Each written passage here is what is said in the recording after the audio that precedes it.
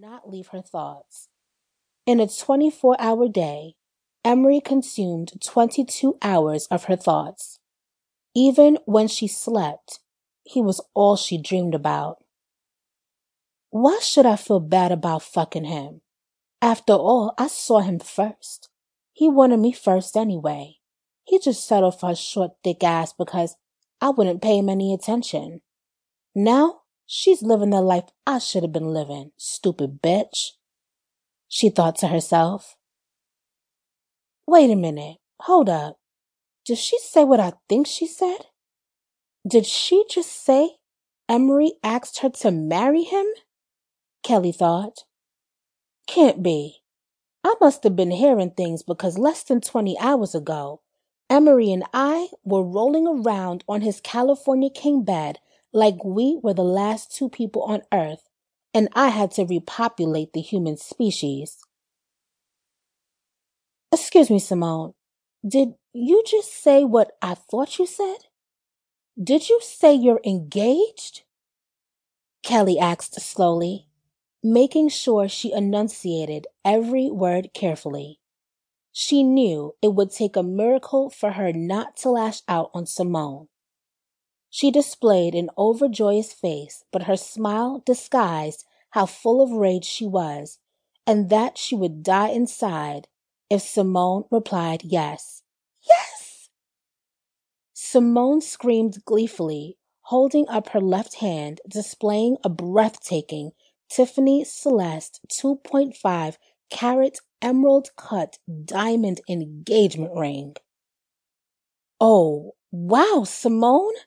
Congratulations!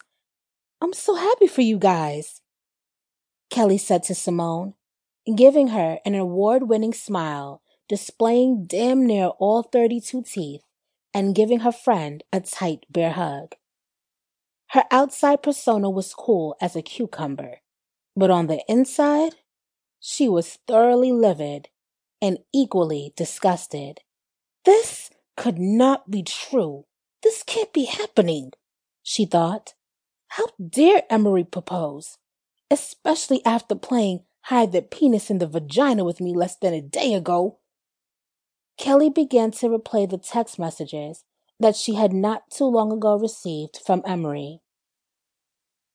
From Emery to Kelly, 11:15 p.m. Busy? From Kelly to Emery, 11:15 p.m. No, why? From Emery to Kelly, 11:17 p.m. Come over here. From Kelly to Emery, 11:18 p.m.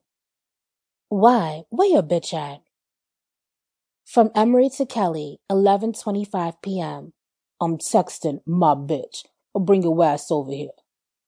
From Kelly to Emery, 11:25 p.m. Be there in 30 minutes. When she got to his house, they didn't even waste any time with greetings. No words needed to be spoken.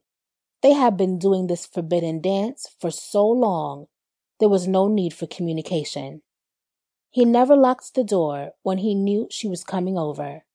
Locks would take too long to undo, and there was no need to waste time. She walked in and headed straight to his bedroom. In the massive bedroom, she found him sitting against the custom-made California king headboard Stark, naked, and the rest is history. Emery would have to learn the hard way that Kelly was not the one to play with. Kelly and Simone had been friends for over 15 years, or so Simone thought. Simone had no idea that her best friend always had a tinge of jealousy and envy towards her. Kelly hated how Simone was so well-rounded and had such a perfect life, the exact opposite of hers. In her heart, she knew Simone was not the source of her troubles, but her head told her otherwise, and everyone knows that when left to your own thoughts, one's mind can cause lots of chaos and havoc.